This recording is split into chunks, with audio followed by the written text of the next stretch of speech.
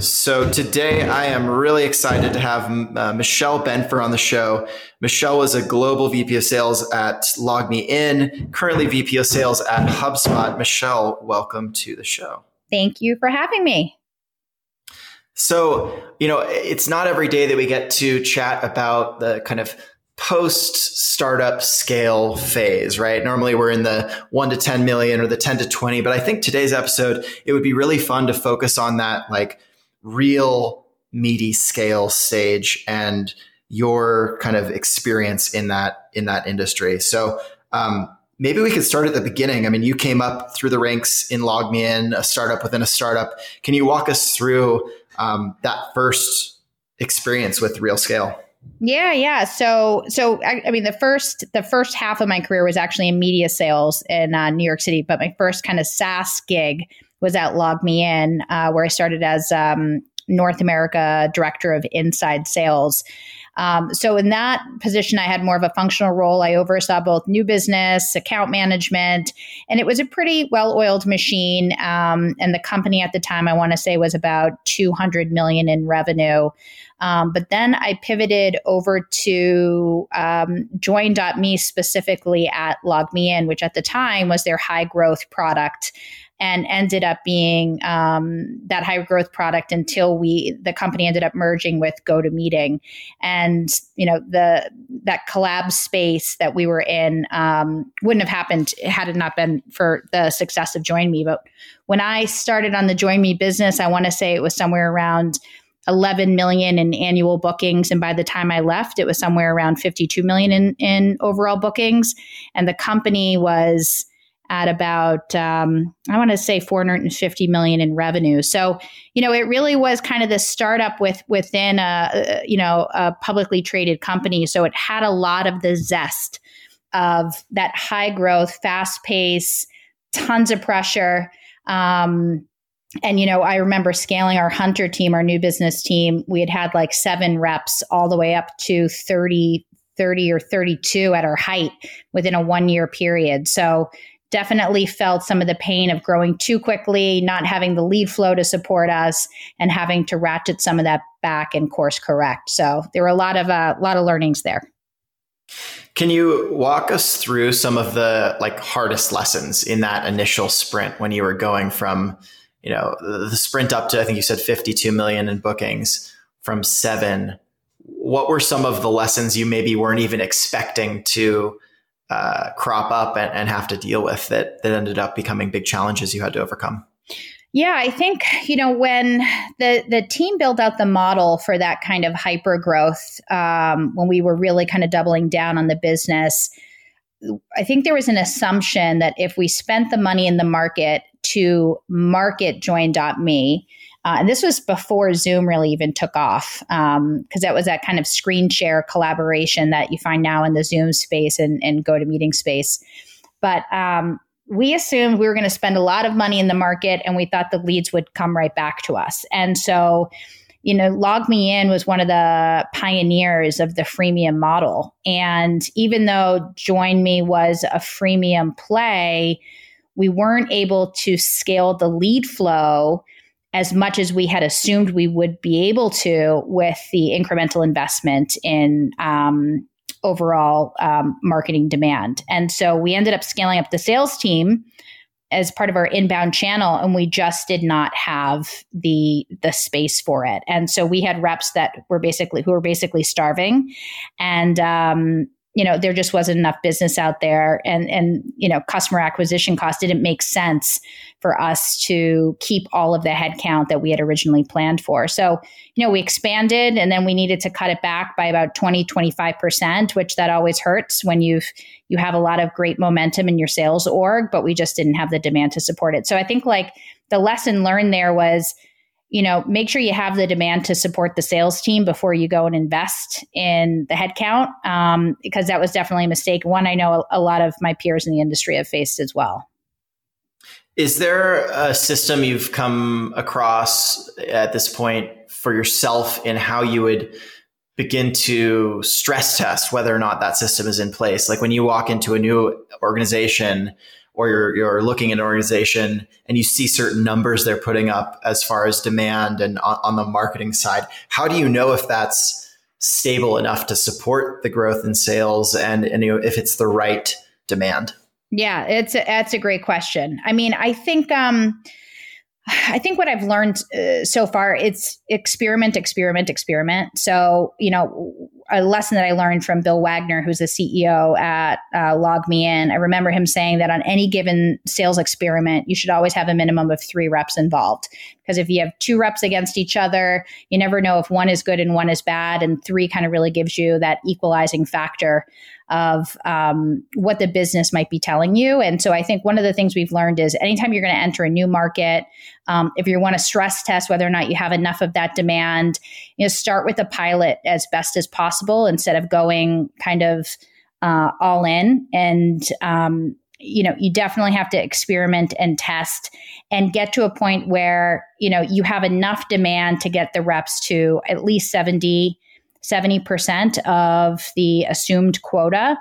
And so that you're looking for that overall rep productivity to carry over the other end. And then I would also say in any level of that experiment, especially with an inbound sales model, is making sure there's a level of stabilization when it comes to deal size and conversion rate.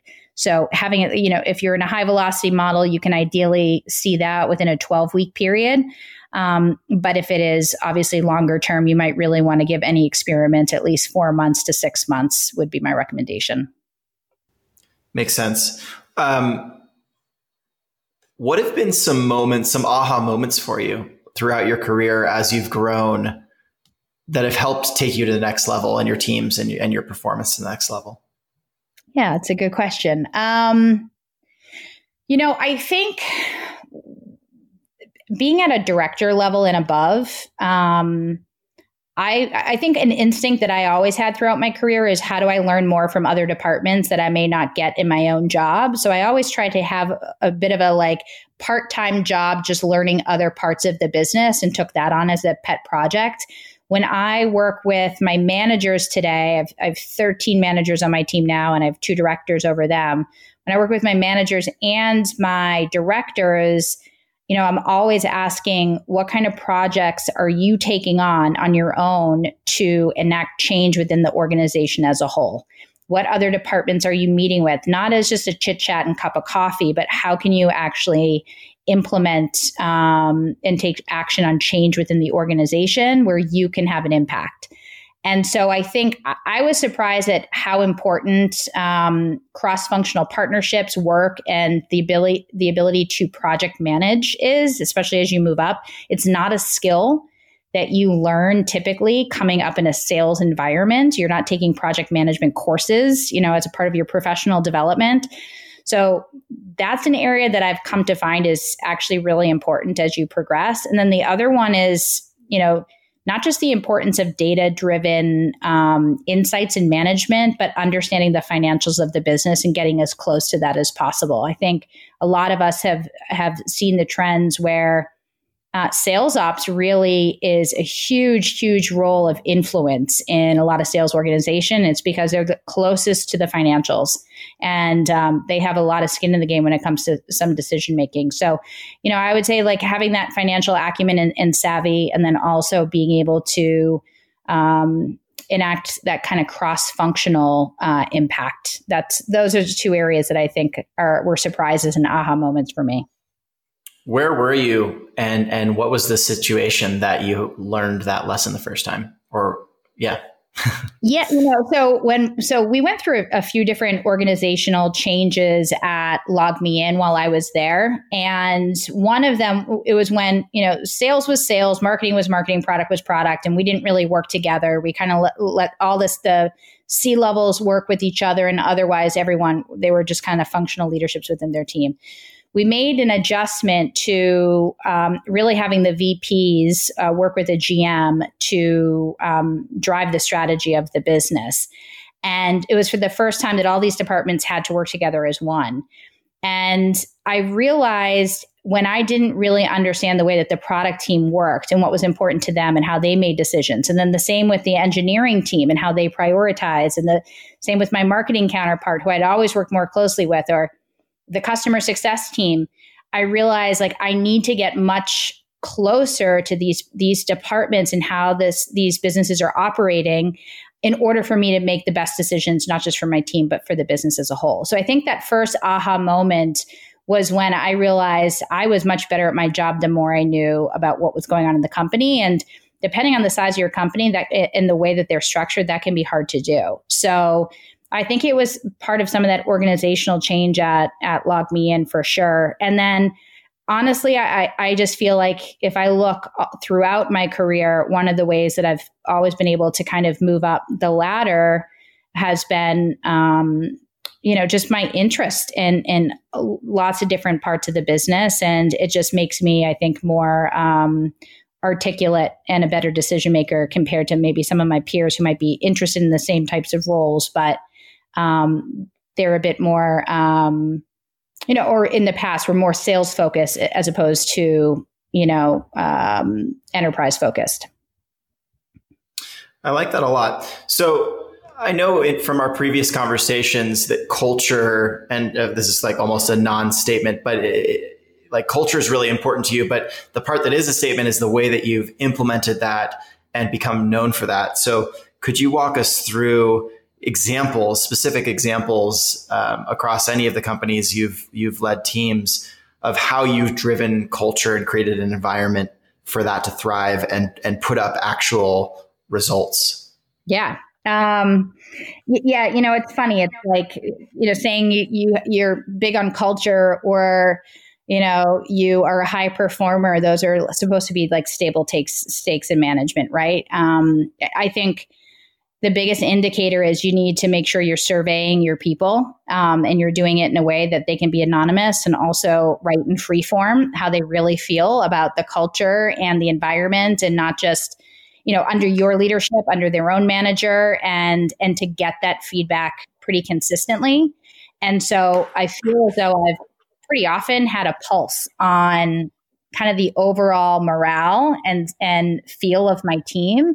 And some of that's been through surveys, but to be honest, I can feel it when I just walk the floor when we're actually not all remote in our homes. But when I was back in Cambridge and I had my sales team of 80 plus people there, I mean, you can feel when the energy and the buzz isn't there. And, I think as a leader, you need to feel that, and then you need to listen, learn, and then act accordingly. And so, some of the pieces of feedback I got from my team were, we collaborate with our own team, but we don't collaborate with other teams. So we've created team happy hours with 2 different groups. We've created working groups, that actually we're doing this coming up now, where we're going to have 4 or 5 reps who are going to have a prompt and for them to work together on a problem that they're all, looking to solve. It could be how to pitch a product more effectively.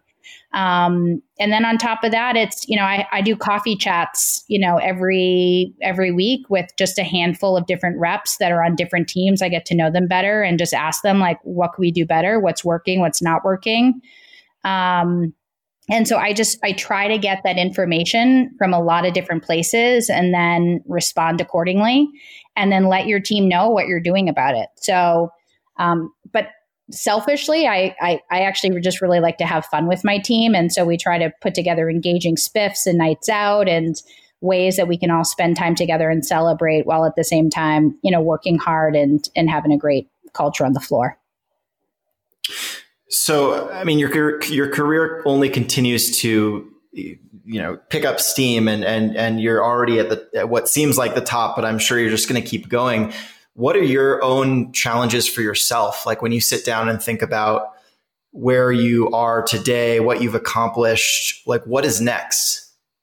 Yeah, I know what is next? This is one of the first times in my career that I feel like I'm not looking for what's next immediately. And so I think for a long time it was, how do I get the bigger job? How do I get the next job, the better job? All of that. I think what's next for me right now is there are parts of the business I really want to know deeper and more intimately that I don't know right now. So, for example, how do I improve our overall comp plan based on what it looks like today, and what are the levers that we have to pull, and how can I work with the analysts on my sales ops team in the way that they might look at that? Or, how do we analyze whether or not like a micro territory where everyone owns, they're kind of like king or queen of their own domain versus team-based territories versus, geographic territories, which one has a better ROI? So how do I get better on kind of team structure and go-to-market strategies? And I was mentioning some of this as well. It's how do I work even more deeply with some of my counterparts in other departments at HubSpot? HubSpot can be a bit more siloed. I think we're getting better at putting together a holistic go-to-market team.